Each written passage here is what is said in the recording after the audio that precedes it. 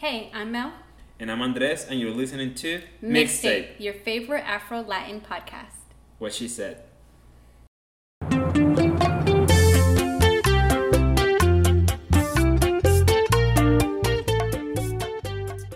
The Mixtape podcast aims to build awareness of the ways racist behaviors and ideas manifest in the Afro-Latin dance scene. Follow us on Instagram at mixtape.podcast and click our link tree in the bio to learn more. Today's track is inspired by the song Señora Bachata, Lady Bachata, by José Manuel Calderón, Blas Durán, Leonardo Paniagua, and Luis Segura.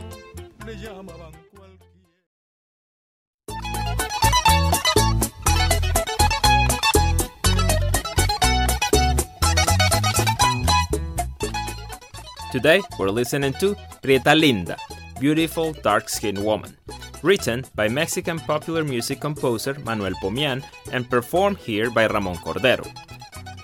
Ramón Cordero was a bachatero born in San Francisco de Macorís in the countryside of the Dominican Republic in 1940. He was one of the pioneers of bachata music in the 1960s who frequently performed and recorded alongside fellow bachatero Edilio Paredes, often adapting Mexican songs to bachata. An example of this is Prieta Linda, whose original version, created around 1948, was composed as a bolero de arrabal, which you would translate as something like low-class bolero. This type of song was characteristic of composer Manuel Pomian, who specialized in lyrics of love and heartbreak. One of the original renditions of the song is by Mexican singer, actor, and composer Miguel Aceves Mejía, who performed it as a ranchera. Ramón Cordero's version is of course a bachata, different in rhythm but true to bachata's original focus on heartbreak and sorrow. Ramón sings: Hace tiempo que yo guardo un sufrimiento, recordando lo que tú fuiste en mi vida. I've been suffering for a while, remembering what you were in my life.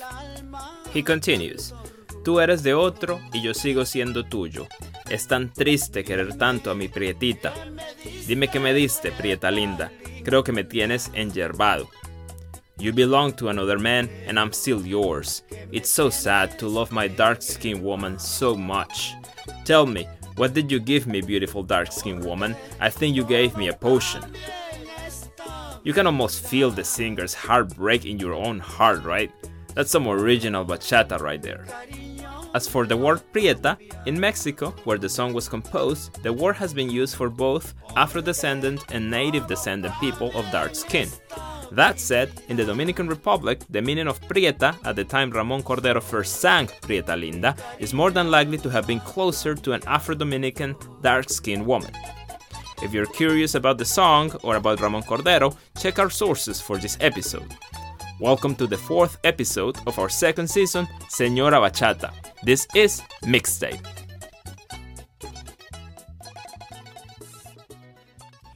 Welcome to the Mixtape podcast, and thank you for joining us on our rhythm season.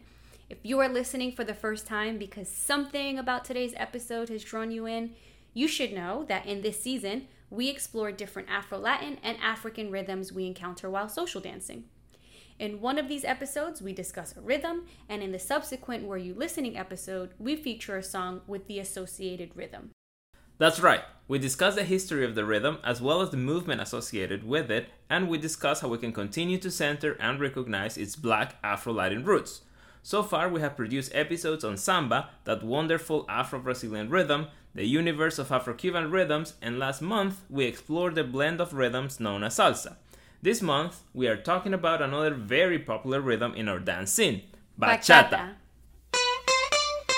A mí, Mr. Majin otra vez. If you are listening and are not familiar with the Afro-Latin dance scene in the United States, you should know that bachata is an incredibly popular genre of music and dance within this scene. In the rotation of music at social dancing events, we often hear bachata played right after a series of salsa songs. So, I think the order in which we are touching on bachata is pretty consistent with what we hear at our social dancing parties. I think that's absolutely correct. We all know that here in the US, if you've danced 3 or 4 salsa songs, La Señora Bachata is coming your way, so you better be prepared. I gotta say that in the development of this episode, we went all the way out of our way in the crusade to center and recognize bachata's black roots. However, it still felt incredibly difficult, from finding academic work done by people of color to getting bachata instructors and professional dancers to talk to us. Our invitations just kept getting rejected. As some of you probably know, bachata has its roots in the Dominican Republic, one of the two countries on the island of La Española in the Caribbean. What's the other country in the island, you ask? Well, that's Haiti, the second country in Latin America to gain independence and the first one to do it through an abolitionist revolutionary movement. Although the Dominican Republic has the largest percentage of mulattoes, loosely speaking mixed-race Afro-descendants in the world, researcher Angelina Maria Talaj Garcia explains in her work that there is a deracialized consciousness, or a hidden or concealed African ancestry and black identity that emerges as part of Dominican national identity. This is a stark contrast compared to what we've learned about samba, Afro-Cuban rhythms, and salsa, which have music, dances, and stories of black joy and resistance explicitly threaded into the fabric of the rhythm. Given that bachata appeared to be less explicit in this regard, constructing this episode became an opportunity for us to be very open to what we could learn about the black contribution to the bachata rhythm and whether this deracialized consciousness that is common to the identity of the Dominican Republic shows up in the bachata dance scene. To begin this conversation, we wanted to dive into a brief history of the Dominican Republic and link what we know about the country's development to the bachata rhythm. By the 16th century, Santo Domingo, what is today the Dominican Republic, had already started serving as the port of entry to enslaved Africans during the transatlantic and slave trade. Since Spanish colonizers ignored the western part of the island of La Española, French buccaneers started to settle there over time, and the two colonial empires ended up sharing the island. In 1821, after more than 300 years of Spanish rule, Santo Domingo gained independence from Spain. Soon after, however, they sought political stability under Haiti, who had overthrown the French regime 17 years earlier. This decision brought all of La Española under one Haitian government by 1822. The following 22 years as a united island proved very difficult. There were numerous conflicts in language, race, religion, and traditions between Dominicans and Haitians, which resulted in feelings of resentment against Haitians who Dominicans saw as their oppressors. The Dominican Republic became an independent country once more in 1844, this time independent from Haiti. The descendants of the white Creole colonial ruling class conceptualized the national identity of the new nation. In this conceptualization, Haiti was viewed as the exclusive container of blackness in the island, which, as scholars suggest, influenced the Dominican imagination to see themselves as not black. Fast forward to the 1930s. In that decade, Rafael Trujillo started serving officially as president. He would later become a dictator, lasting in power until his assassination in 1961. Trujillo publicly encouraged anti-Haitian prejudice with fears of quote-unquote darkening of the Dominican people. But he went much further. In 1937, Trujillo ordered the slaughter of about 20,000 Haitians in what is known as the Parsley Massacre. Sadly, this desire for distinction from the black racial identity, particularly as it relates to Haiti, is still alive in the Dominican Republic. Back in the 1930s, Trujillo had based his presidential campaign around merengue. He knew the rural majority of voters were going to react favorably to it. Merengue, it is said, held the key to politics as a powerful form of social commentary and was promoted as a national symbol. Bachata, on the other hand, came with a social stigma. Trujillo himself despised bachata, wanting all the music played publicly to reflect a modern society. Bachateros, who were often poor, rural, or uneducated, did not reflect his image of a modern regime. The word bachata used to mean a party in the countryside and was characterized by all-night alcohol-fueled affairs typically starting on Saturday evening and concluding at dawn on Sunday. Guitar music was always included for dancing. The music is characterized by its arpeggiated picking, rather than strumming of the guitar, and by its subject matter, lost love or love desired. Given its conception among the economically disadvantaged, bachata remained confined to the margins of Dominican society for nearly 3 decades, but two major events contributed to its rise in popularity. First, mass migration of Dominicans to the United States created a new market for bachata. For those in the United States, bachata became a symbol of home. The second event, and what's behind bachata's rise in popularity, took place in 1990 with the release of Bachata Rosa by Dominican musician Juan Luis Guerra. As a result of these two events, bachata groups like Monchi Alexandra and Aventura, as well as artists including Romeo Santos and Prince Royce, have expanded the genre in the United States and around the world.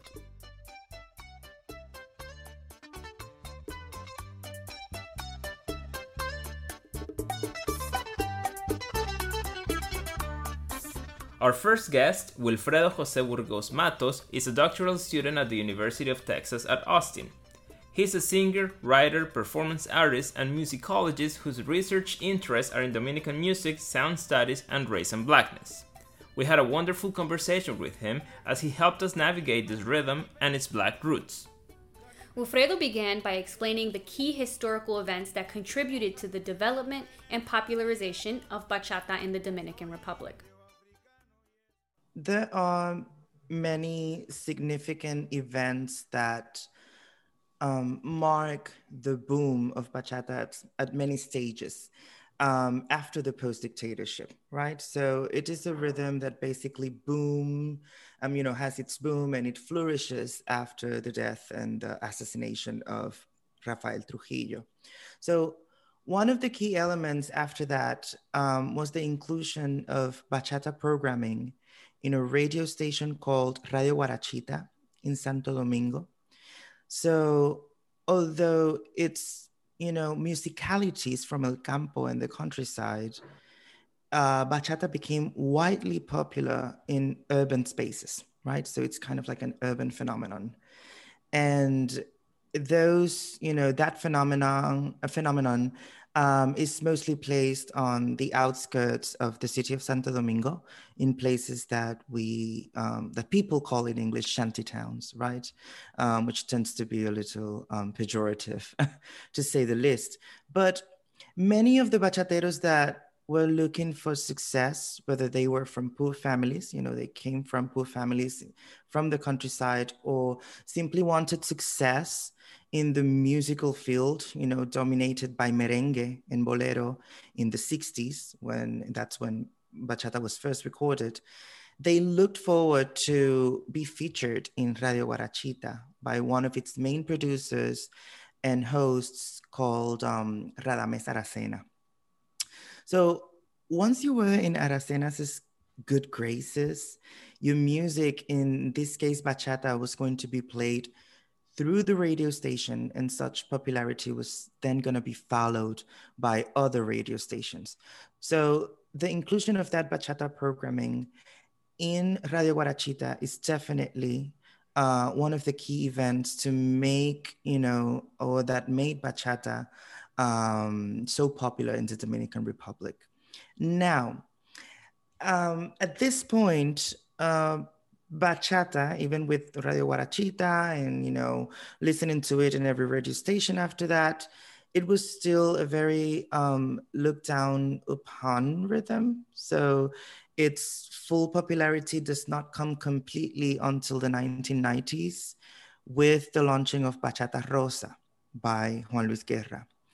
So although the majority of the songs in this production are not necessarily bachatas, when it comes to musical terms, instrumentation, syncopation, etc., it definitely was significant to see its name in such a wildly popular album, right? Because it was just like this big international boom everywhere. It was in like the Billboard charts forever, pretty much between the 1990s and 1990 and 1992. So it can be kind of like argued that even with the simplicity of using the name of the genre, bachata, you know, that's basically what made it possible for the rhythm to start losing its stigma in the upper crusts of Dominican society and its diaspora. You know, because even the name bachata was considered to be what, a backyard gathering, you know, of low class people or classless individuals just having fun. Today, we still use that in many Caribbean islands, right? The term bachata.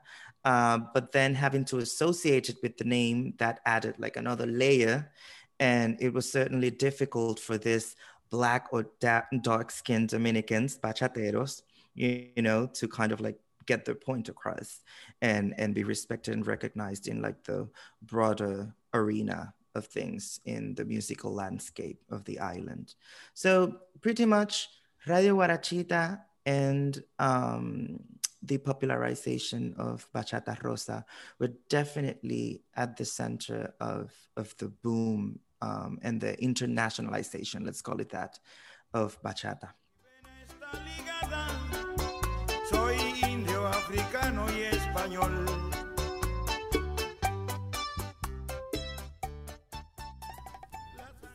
We asked Wilfredo to say more about the link between the fall of the dictatorship of Trujillo and the uptake of bachata as an important event. Yes, the thing is that Trujillo made the merengue the national rhythm, right? And he basically whitened a little bit of like the scene of Dominican merengue, which was also another rhythm from the countryside. So that was, you know, Trujillo made merengue respectable. And bachata was associated to the backyards, to the brothels, to sex work, you know, to the things that were not supposed to become a part of the imaginary or the vision, right, that we have of the Dominican Republic, which is supposed to be a Spanish, you know, type of place in the world and in the Caribbean. So the fact that bachata, like bachateros, had to wait until Trujillo died to record it is very telling of the stigma that it had, you know, since the very beginning of this, like explorations with rhythm.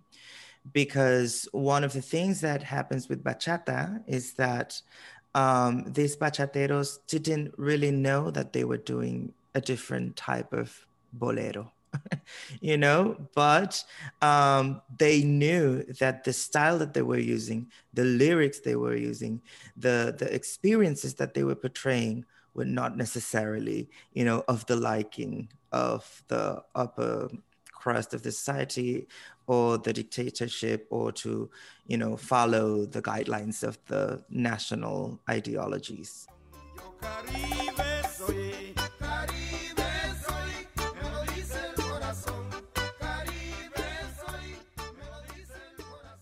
So the government was not very fond of the music that was being played in rural and poorer areas of the country. We wanted to know what they were singing about and what this music signified for the artists and for the government. Right. So one of the interesting things about bachata, and that's something that I kind of touch on when it comes to my work, is how much of bachata lyrics are an archive of the Dominican condition, right? So one of the things that you will find in bachata are lyrics, of course, of heartbreak, but also about poverty, about not being able to move from one place to the other because of, you know, insufficient financial funds or instability, financial instability. And basically, they were kind of creating this poetics, you know, it's talking about this poetics of the lower classes, you know, and the classless people. So they were using that language, you know, to include it into this new form that was evolving from bolero to kind of like sing a little bit about what they were going through, you know, and about the injustice, yes, and the disparities that they have had to go through because of where they were born in, or how they came to be as individuals in Dominican society.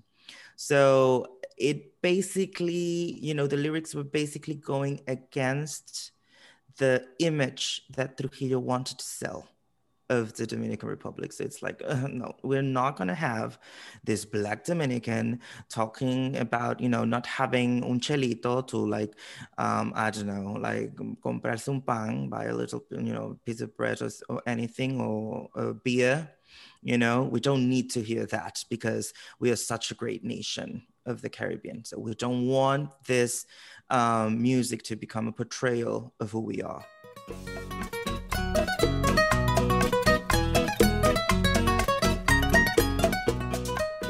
As a researcher, my classmates and colleagues often talk about how race and class are often a proxy for each other. But even in research, we try to separate it. I wondered if this is carried over in our understanding of bachata's history. We asked Wilfredo whether bachata was originally unique to the Black experience, unique to a class experience, or whether there was an overlap not explicitly mentioned. I love this question. This is where it gets interesting because it is very funny to say that bachata, lyrically, the people that made it, what it is today, and the majority of its studies do not engage with Blackness unambiguously. Okay, so it has been basically regarded as music of poor people, right? But not the music of Black people, which is to basically deny the whole racial composition of the island and its diaspora, right? And the racial identity and expressions of its, its main interpreters, with the exception of Juan Luis Guerra, who is not Black, who is not dark-skinned, and who is not mulatto. So there is simply not a complete and racially driven discussion about this, and that's where my work is kind of like comes in, because a music genre to be Black doesn't necessarily has to be explicitly Black, as it happens with Afro-Cuban music, for example. It's just like, yeah, we see the drums and we know that it's Black music. That's that. So there are kind of like many nuances and many layers to how Blackness is enacted, right? And experienced and performed. And bachata certainly gives out a very rich, territory to continue to explore such themes, mostly when it comes to a place like the Dominican Republic. So that's one of the most interesting things about this rhythm, is that it's not, read as Black music, but still the people that made it what it is, are Black people, because the majority of them are still alive, to this day. Mis ojos están hinchados de llorar, porque estoy cansado de buscar. In a 2020 BBC article by Lebowit Lily Girma, they explained that 20 minutes north of Santo Domingo, the town of Villa Mella is an area home to centuries-old brotherhoods formed by enslaved Africans in the 16th century. The descendants of these enslaved Africans have preserved their ancestors' drumming traditions and syncretic religions. Dario Solano, a prominent Afro-Dominican historian working to illuminate the country's often overlooked African origins, explained to Girma that the palo, or atabales, is the original musical expression in the Dominican Republic. He explains that although merengue became official during the Trujillo era, the African palo was already present. Palo, he says, is our national music.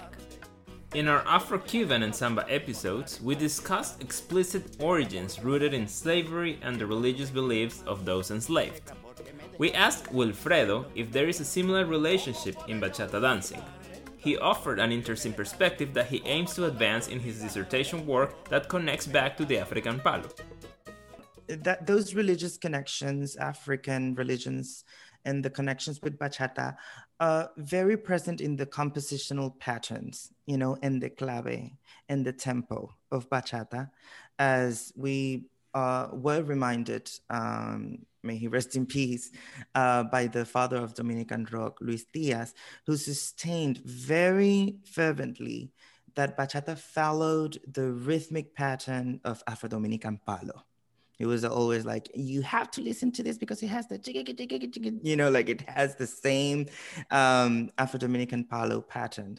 So in my research, I analyzed this from the lamenting voice, and the social spaces in which bachata is present. One of the things I argue is that the soundscapes, of bachata, these soundscapes of bachata, resemble that of Afro-Dominican velaciones, which are the funerary ceremonies to mourn the dead of the members of a cofradia, a brotherhood, in certain regions of the Dominican Republic. So the crying-like lamentation in Afro-Dominican music is deeply connected to the singing style of bachata, which some argue that sounds like a bunch of crying men, right? But I'm kind of like following, a tradition of singing styles, of Afro singing styles through my work. And that's one of the ways in which I'm mapping, that Blackness and trying to recenter it when it comes to bachata. So at this point, I'm basically, drawing those parallels that have not been analyzed thoroughly just yet, but that I feel will be an invitation, to go a little bit deeper into how Black this rhythm actually is.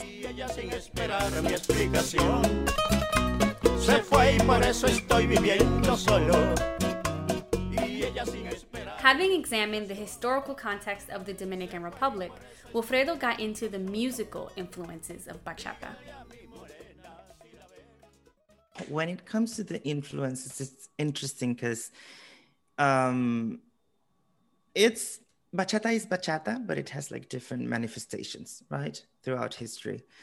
But what we can call traditional bachata is influenced by, or let's say was influenced by Cuban bolero, Cuban son. It also had a lot of Puerto Rican Jibaro music. And it's amazing to see those confluences and interconnections of some introductions of old bachatas are exactly mimicking the introductions of the Puerto Rican Jibaro seises and also the aguinaldos of the island. So it's very interesting, like that convergence between all of those rhythms. It also was influenced by Mexican corrido and ranchera, by Colombian vals campesino, pasillo, vallenato. And it's so amazing that if you even follow the lyrics of some popular bachata songs, you will find that the original songs were cumbias or rancheras. On top of that, it also has a lot from Dominican merengue and Dominican mangolina, which is where kind of like merengue evolves from, right? So in the case of urban bachata, we have an intermixing of Afro-diasporic rhythms that influence it. And those are R&B, of course, rap, hip hop in its all-encompassing sense, because it also influenced the aesthetics of bachata groups such as Aventura, for example. So, and also reggaeton, I cannot miss that as well. So in essence, I would really like to say that bachata is a purely relational rhythm, right? that basically found in the Dominican Republic and its diaspora some sort of melting pot, in which all rhythms, all possible rhythms of the African diaspora and Latin America in general and the sounds and rhythms of those regions converged, and flourished into this internationally recognized style. And it's interesting how much of the Dominican people kind of like, so proud of it, but still it's the rhythm that is made up of all this other amazing rhythm. So it's universal in that sense. Escucha las palabras. Esta noche me hago el interrogante y le pongo fin a la impostora usurpadora. Our next guest, Noely Rubio, is a dancer and instructor from the Dominican Republic who collaborates with Meta Movements, a multi-country artist collective. Noely's perspective as an Afro-Dominican dancer can help us navigate the music and the dance. First, we wanted to get a sense of how bachata was danced originally and the way in which traditional bachata is danced now. En el pasado, todo salió desde el merengue. El merengue tradicional se bailaba. In the past, everything came from merengue. Traditional merengue was danced in a way that couples never let go of their hands. However, this style of dance was frowned upon by government officials, in particular by President Ulises Heró. So, in order to please this president and his government, the dance style was changed by injecting some Tiempo España style, which was considered more formal and elegant, and some instruments were changed. Those merengue origins determine how bachata was initially danced, in pairs, with no turns, and never letting go of one's partner. It was almost like dancing bolero. However, it was also fused with the footwork of son, where almost nothing was done with the hands. Everything was done with the feet and the hips, always in pairs and without turns. This has changed a bit, but there are still people who dance without turns, like most people from the countryside or from Batéis.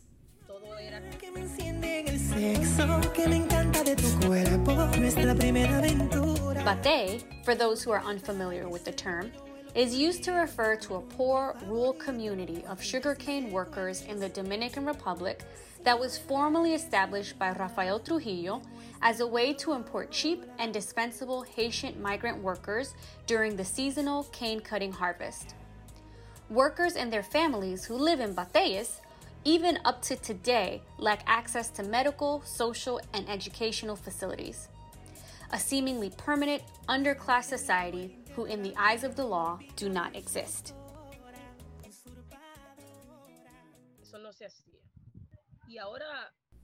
Nowadays, the style of traditional bachata dancing depends a lot on the area of the country where you are at. Each part of the country has a different style, and different teachers, like me and my colleagues, may also have different styles. That said, the characteristic that they all share is that there are no rules. Everyone can do what they want. The man does not depend on the woman, nor the woman on the man. They are connected and dance at the same time, but it's not like the woman has to wait for the man to make a step for her to follow. She can do her own footwork with what she knows, and so can he. He can also guide her to do something that they both know, but there's no rule that one has to follow the other. In addition, people who are born from the countryside or who are not trained dancers do not necessarily know the timing of the music, like instructors do, to be able to say that step starts on 1 or on 5, but they feel the rhythm very well. It's like they feel it from their heart.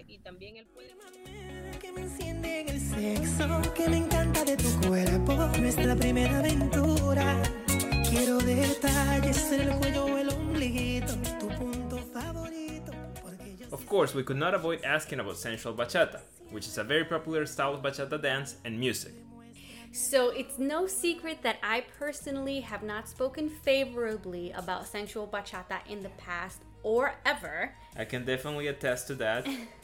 But it is an incredibly popular style in our dance scene here in the Triangle and truthfully around the world. Noely elaborated on some of the differences between traditional bachata and sensual bachata, specifically related to its reception in the Dominican Republic and what its popularity has meant to the bachata rhythm. Para mí es totalmente diferente. For me, traditional and sensual bachata are totally different. In traditional bachata, we have several types of basic steps that pretty much don't exist in sensual bachata, such as the lateral basic and the square basic. We also never stop marking the 4 steps, that is, 3 steps and the tap. In sensual bachata, some of those 4 steps are lost when dancers stop to do body rolls or movements like that and forget the feet.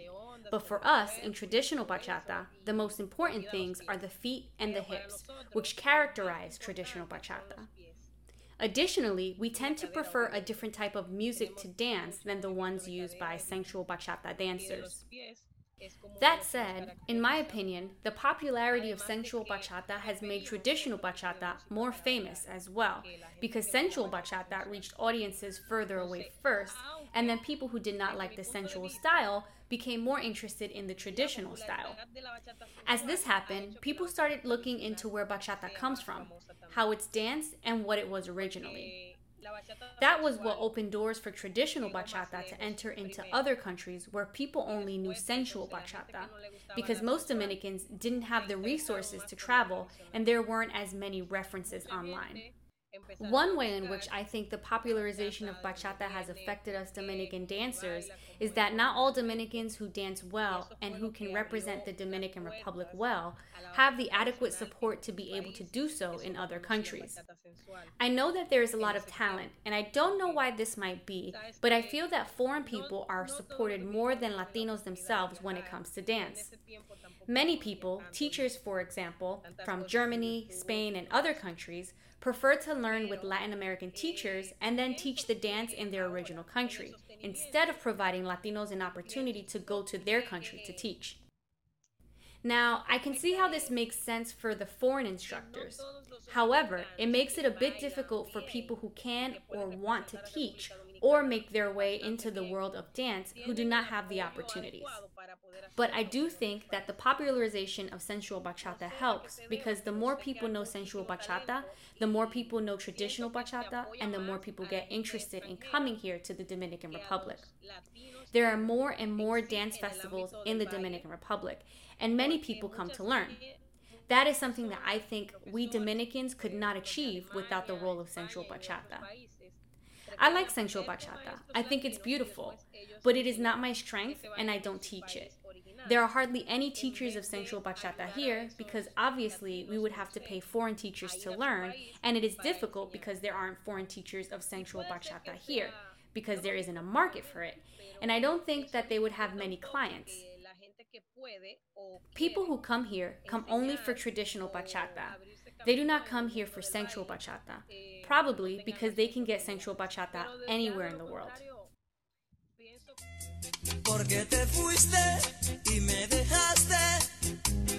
Si soy el macho de tu vida, mami. In the songs that we have listened to over the years, and the songs that we hear in the United States, we have found that the treatment of women is not necessarily respectful or endearing. This is not news in many genres of music, but we wanted to know if there was anything special about bachata here. We wanted to know if our perception was a fair representation of bachata music, or whether the selection of broadcasted songs was biased. It is indeed a fair representation. I cannot go against that.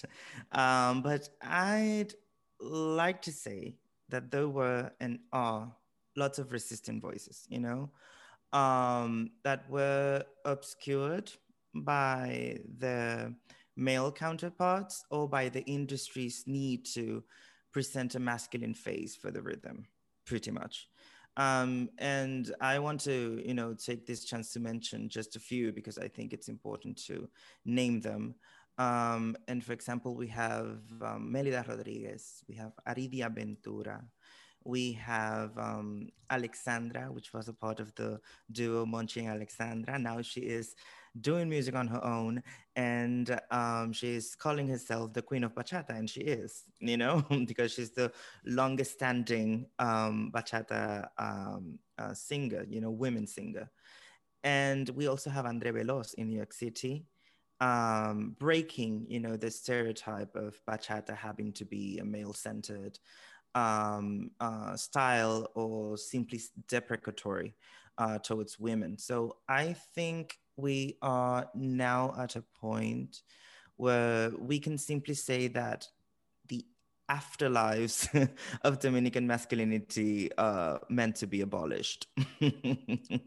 So in order, to analyze the richness of a music such as bachata, so it is important to continue to confront this macho-centered dynamics of the genre and give space, to women bachateras who have been doing this for a long time. And the ones I mentioned, for example, Melida Rodriguez and Aridia Ventura, they were doing bachata during the, by the end of the 60s and 70s when the bachata started. So this is not that they were like, oh no, I now want to do bachata too, and no, they were part of the communities that made bachata what it is today. So they were there, right? So, and I think that, very, strongly that there are many more women bachateras that are here already doing the work, and ready to continue doing so. So like Andre Veloz loves to say, and she even has some memorabilia about it, make bachata female again. Because in the end, who's at the center of all these lyrics? Women. Yeah. Even if you are putting them down, it is at the center.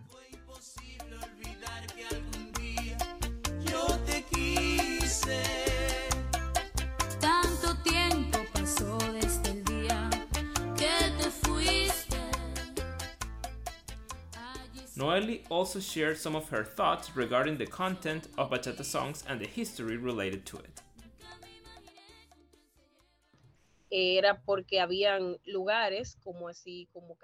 In the old days, bachata songs were played in places such as cantinas or brothels. The objective being that those men who were feeling sad or heartbroken as they listened to those songs, they could see themselves in the music, which then reinforced their sadness, leading them to spend lots of money on alcohol. Bachata music was for those places, those bars frequented by working men traveling from one town to another to work, who perhaps had to be away from their families for long periods of time, and whose wives may have married someone else by the time they returned. At that time, there was no telephone. It was hard to communicate. These men would be gone for 5 or 6 months, and the woman would know very little of the men's whereabouts. It could also happen that the man would fall in love with a prostitute working in the bar, and the love not being reciprocated would sadden the man. At that time, bachata singers didn't record the music. Instead, the singers would go to these bars and play, and I think they wrote their songs based on what they saw and what they lived in that environment. Bachata is hence characterized by these types of lyrics. There is even a reggaeton singer who says that the reggaetonero talks about one thing, but the bachatero is always crying because the woman left him for another man. Hence, it is like a characteristic of bachata music that a woman was unfaithful or that she leaves or abandons the man for another one. Also, because these songs are typically sung by men, there are almost no women bachateras. But there are also songs that speak beautifully about women. And there are songs that are funny. The music keeps changing with artists like Romeo and Prince Royce.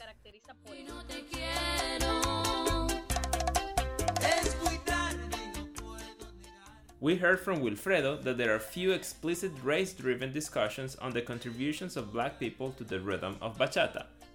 Given this fact, we thought this would be a wonderful opportunity to use our platform as a place to contribute to these conversations within the context of the social dance scene. To do this, we asked a number of black bachateros y bachateras to offer some thoughts about this topic. This is actually one of my favorite parts about doing this podcast. Hearing from people in our very own community helps expand and enrich the dialogue we have about this dance. You may remember Jordan Alaina from our Mi Gente track and our Gotitas de Color single. Jordan has been such a wonderful supporter of the Mixtape podcast, and she's always so insightful. I couldn't tell you how many people I've come across in the dance scene who are unaware that bachata originated in the Dominican Republic and who have never heard an actual quote-unquote traditional Dominican bachata song.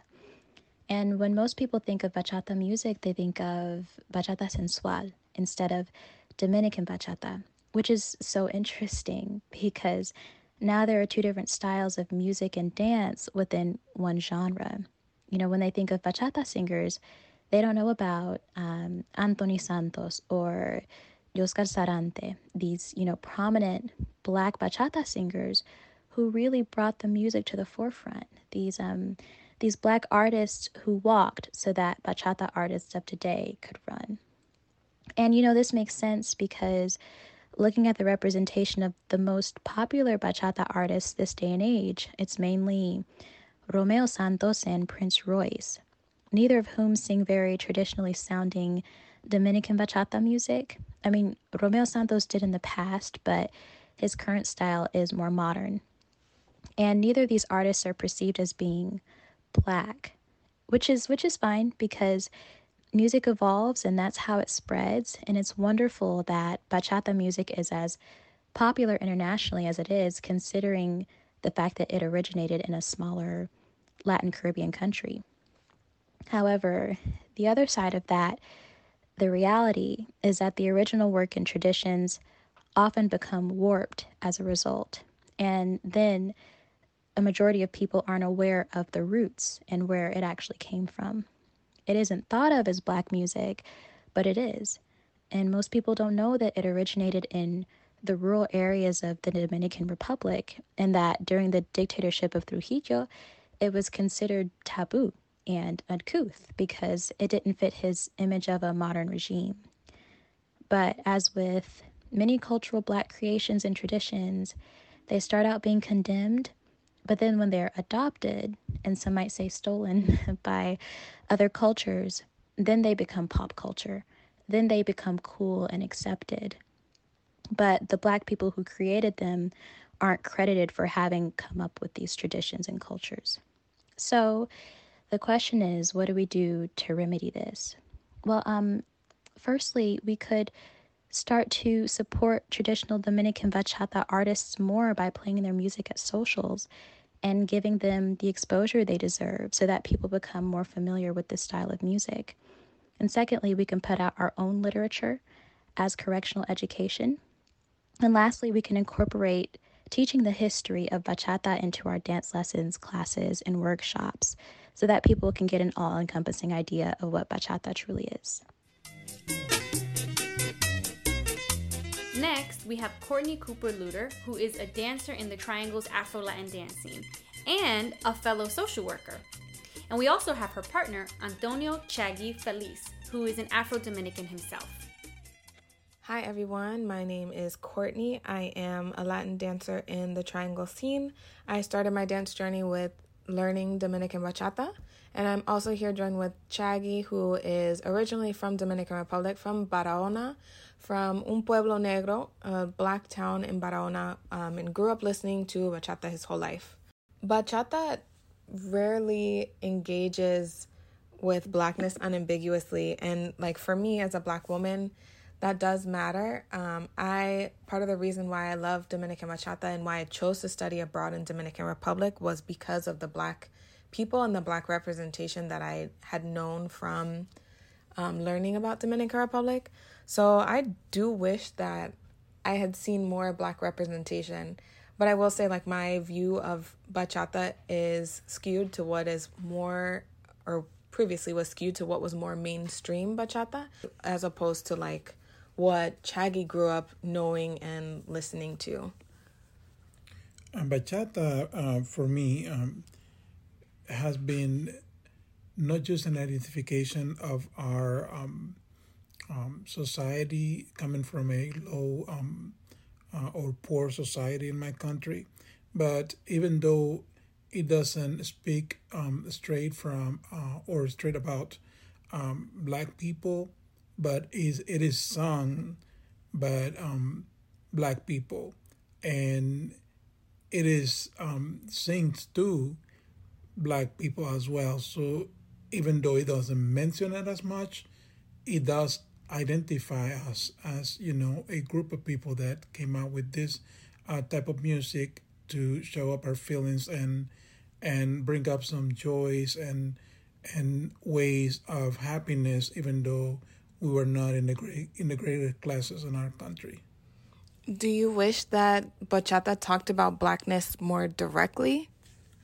I sure do, yes, because it is a very popular music nowadays, and it does has a lot of roots that I know for myself that it can change a lot of things towards making the bachata better for other people that don't know about that music. I think one of the ways that people can use bachata to dismantle anti-Blackness is to learn about the singers, learn about the music and the roots of the music, and the how it became what it is today and why it became what it is today. So learning about the history, I think we have an opportunity in our dance scene to start our dance classes with that foundation, just having that conversation in the beginning of the session, towards the middle of the session, or even at the end, just so people can understand why Dominican bachata is what it is, and like how we've gotten to all of these places where we've gotten from sensual bachata, or gotten to urban and then sensual bachata, and who's made these shifts and how. I think that's also important. So I think at Dance Socials, playing more traditional bachata, exposing more people to traditional Dominican bachata is a key in how we can make people more aware.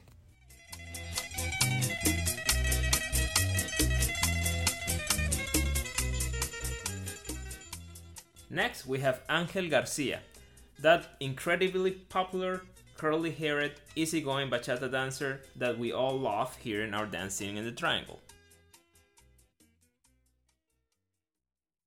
Hi, I'm Angel Garcia. I'm from the island, Santo Domingo, Dominican Republic, that pretty much invented bachata. And before it was a popular style of dancing worldwide, it was something that was literally looked at as a lower class type of music. It was something that was only danced in like the countryside, or what some would refer to like slum bars in the capital, but it was something that was kind of risque, and something that only the lower class danced. And if it wasn't typical bachata, it was kind of, perceived as risque, or, kind of taboo. Not like the sensual bachata nowadays, or anything that, is written by like Romeo Santos or Prince Royce or anything like that, that it's revered as loving, as kind of like a soap opera. There's, drama in the songs and stuff. But there's always been a Blackness attached to bachata, but the denotation of that goes back to Dominican culture, that they denounce, or at least a majority of Dominicans denounce, that they have African roots, which is sad, but a majority believe that, the more African roots you have, the lesser you are, which is certainly not the case. But I mean, that's just an old style mindset that, I think we are slowly chipping away at, which I'm grateful for. But yeah, honestly, to love bachata is to love where it comes from. And a lot of the original bachateros, not including Juan Luis Sierra, had a lot of melanin, like they were dark Dominicans. And of course, Dominicans, are derived of African slaves that were brought over by colonizers, as well as colonizers and natives. So to denote any African roots is to denote who you actually are. So yeah, I know there's a lot to learn from that, but bachata is, it honestly is amazing, and to denote it would be tragic.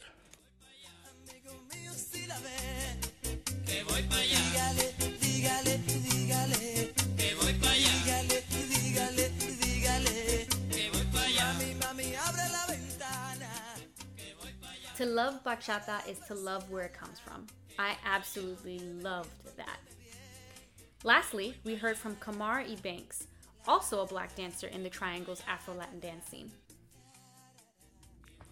For me, bachata music does not have to engage unambiguously with blackness. For most of us in the community, if you've been around and have taken any classes or workshops, you've been exposed to the history of the music. In my experience, many of the instructors make it a point to deliver an understanding of the historical nature of the music with relation to its African roots and cultural importance, which I feel is impossible to separate. And personally, I believe in an understanding of the lyrics, but also as a non-Latino and non-native speaker, I personally don't necessarily get the context of the music at all times due to language. Therefore, I lean more heavily towards feeling the rhythm rather than the lyrics. As far as what I believe could be done in our environment to facilitate learning of the foundation of bachata, I believe in a more forward-leaning approach could be taken into learning the history. It may not be enough for some of the instructors to give a brief lesson on the history, but maybe if there was a real concerted effort on behalf of the instructors and community at large to ensure there's a base of knowledge, of understanding with all students, regardless of dance levels, experience, and especially with those new to the community or outside the Latin culture. I've experienced a few cultural exchange events, and I believe this would be a great vehicle to impart some of that history of bachata music to our community. This will also open doors to other cultures and music, which could help grow the community.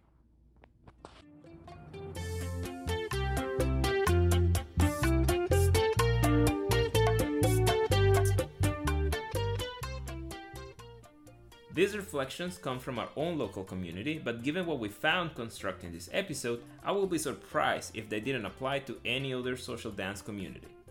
The voices of our community members make a compelling case for all of us in our dance communities to think about how we have engaged this rhythm in the past and how we can work to engage it more deeply moving forward. Yes, an incredibly compelling case.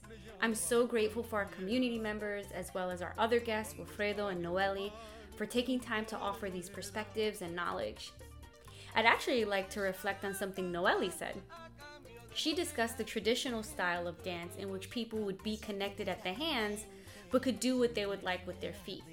I felt like that was really progressive. It is progressive. I think that's super progressive. Almost like an interdependence, like connected and yet free. Maybe I let that hit a little too hard, but I'm really intrigued by this perspective that I can personally connect with in this dance. Now, I also want to set the record straight. I like listening to bachata. So you say. It sounds like I'm convincing myself. But I like both urban and traditional, probably because I've been listening to it all week in preparation for this episode. But in truth, I like only dancing to traditional. In our conversation with Noeli, she mentioned that we each have our preferences. And truthfully, traditional is mine. And it probably has something to do with the progressive nature of the footwork. Right. In my case, I enjoy dancing both rhythms. Probably enjoy traditional a little more because of the footwork. But I can dance essential bachata here and there for sure. Okay. Although, it's hard. The level of intimacy and trust it requires, it's hard to give on a song-by-song basis for an introvert like me. Now, if I already know you, that's a different story. Okay, so I really enjoy how these Afro-Latin rhythms that we love to dance and listen to have in them so much hidden meaning, so many doors to be opened and explored. The development of bachata in particular is fascinating, but it's also revealing of the conflicts of racial identity that exist in the Dominican Republic and in Latin America at large. In our countries, Afro-descendants of mixed race, like myself, who have the opportunity to distance themselves from blackness, have often done so largely in an attempt to avoid the discrimination faced by those who cannot hide their blackness. I appreciate you saying that. As a Puerto Rican, Black woman born in the United States, I've often struggled with understanding the way people from Latin America interact with the construct of race, particularly Latinos in the United States, and the way that many attempt to distance themselves from race by identifying only with their ethnicity. Much like we've heard from, and like I've experienced, of friends from the Dominican Republic. It's my impression that racism manifests differently in Latin America than it does in the United States. But here in the US, racism is a central driver of inequality, which makes it incredibly hard to ignore and that much more important to talk about across ethnicities. I really underestimated what we could learn from this episode, and I'm really excited about letting all of this information sit with us. And in that sense, we wanted to finish the episode with a reflection by Wilfredo, which appropriately encompasses some of the most important discussions we had in the making of this episode. Deracialized consciousness is shown in the ways in which we talk about the rhythm and the ways in which we talk about racial consciousness and racial belonging in bachata. So what I'm trying to do with my work, which is, recentering or finding that Blackness, putting it back where it belongs in a way, is to extend an invitation to everybody to look beyond the most apparent things about a certain rhythm, for example, by adding this sound layer, this sonic layer to racial discussions of Dominicanidad, which is so central to a sense of belonging to something, right? Music, rhythm, sound. By adding that sound, rhythmic, and music layer, we may be able, I guess, to unpack and dismantle many nationalistic discourses and ideologies that only look forward to sustaining white supremacy, which in this case, for example, leads us to be labeling something by what we see from the outside, but not engaging with the deeper meanings, and class, gender, and racial implications of such a rich music style, and what happens with all those implications when we dance together.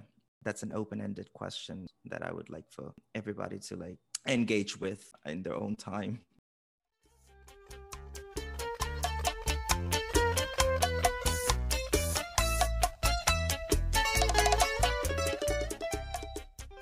Thanks for listening. This is Mixtape.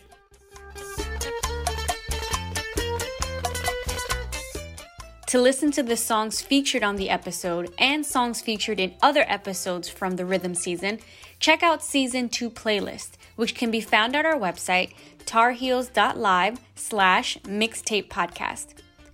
Be sure to follow us on Instagram and Facebook at mixtape.podcast, as well as Twitter and YouTube, which are easily accessed through our website. Make sure you hit that subscribe button and turn on notifications for all our new episodes. Thanks for listening. This is Mixtape.